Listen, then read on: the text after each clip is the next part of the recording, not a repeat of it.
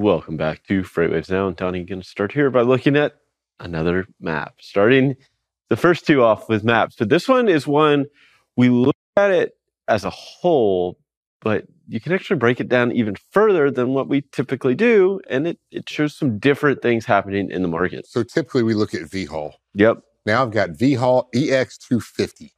So what I'm doing here is I'm going to exclude all inbound and outbound loads that are 250 miles or less. Mm-hmm. So if I'm a quote long haul company, I really don't want to see that. I want to see the effects of what's going on in these markets without those short hauls. Yep. And the reason we put this in here is because if it's a city load that's 100 miles or less, or a short haul load that's 250 miles or less, those trucks can leave or maybe not even leave the market. Yeah. And be back obviously another day, or maybe leave the market but be back the next day. So is that capacity actually outbound? Is it leaving? Yeah. No, because it's going to stay right there around that. So I want to exclude that, and I want to have better visibility of the trucks that are entering the market and then leaving the market, and really truly leaving the market. Yeah. So that get rid of your local companies and whatnot. And by doing that, you can get a little bit better visibility. If you're if you do loads that are 500 minimum and more, then would be what you would want to use, mm-hmm. or maybe even 300 and more. So when we put this up here, it's a little bit different. As things change, it could be a lot different. Yeah. Right now, everything's so deteriorated. It's tough, but here we see both Dallas and Fort Worth listed on here, and I believe it's only Dallas on the regular one. But some of the same markets here, Southern California, obviously that's a big long haul market.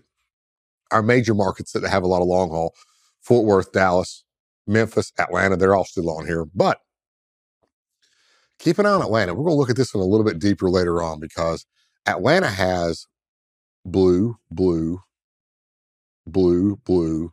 It's almost completely surrounded by blue. Yeah. And that can reduce those trucks that are deadheading into that market, because they don't need to deadhead into that market. No, they can find the loads right where they are. So this could cause Atlanta to tighten up. So watch the rates in Atlanta. They've been declining. They may either flatten out, they might go up a little bit. Mm-hmm. And so keep an eye on that market as well. But then you look at, Memphis, blue, blue, blue. But you got, below up Mississippi and Arkansas, so you will have some deadhead from here. But again, it's mainly surrounded by, or half of it's surrounded by blues, where some of these markets out here are surrounded by, red all the way around. I mean, Harrisburg, right? Look at it. It's got red all the way around it, except for one market to its east in Allentown. So but this is going to attract trucks from all these other markets, especially this one. Yep. And it's going to bring trucks from all those other markets. And that's going to, we show it being a tighter in capacity, but that's going to counterbalance that, because we do not show deadhead in this market, in this map. Absolutely. Let's burn through a couple of these real quick. This is reefer. Now, reefer, learn a little bit about reefer.